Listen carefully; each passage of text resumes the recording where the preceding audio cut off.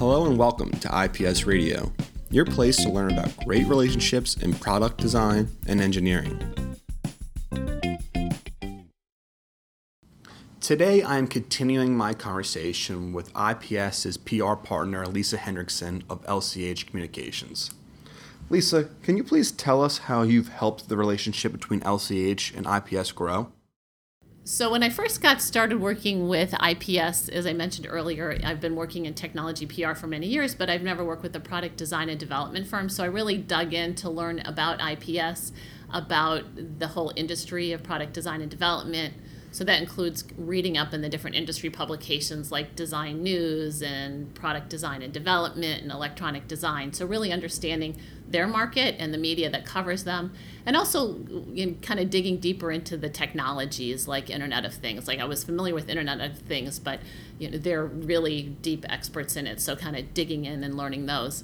And I think the other thing that we've done as a team is make sure that we have regular meetings in person, so I really get to meet the different experts at IPS and walk in a room and see the hardware development lab or get to see some cool electronic piano that they're working on. So that's really helped with the relationship too, is spending time out here. From your standpoint as a PR professional, what makes for a successful client relationship?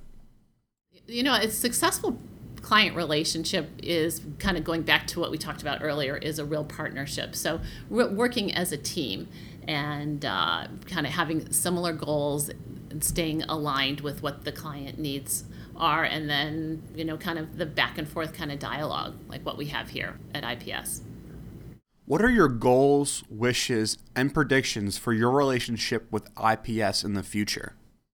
So I hope to continue working for IPS for a long time to come and for them to continue to grow and be successful. And I look at my job as a PR person as I'm here to help make my clients successful. So I hope they're successful and that my work in PR and raising their visibility with the media and with potential clients helps them grow their business, continue to have PR help bring in leads for them and, grow with them.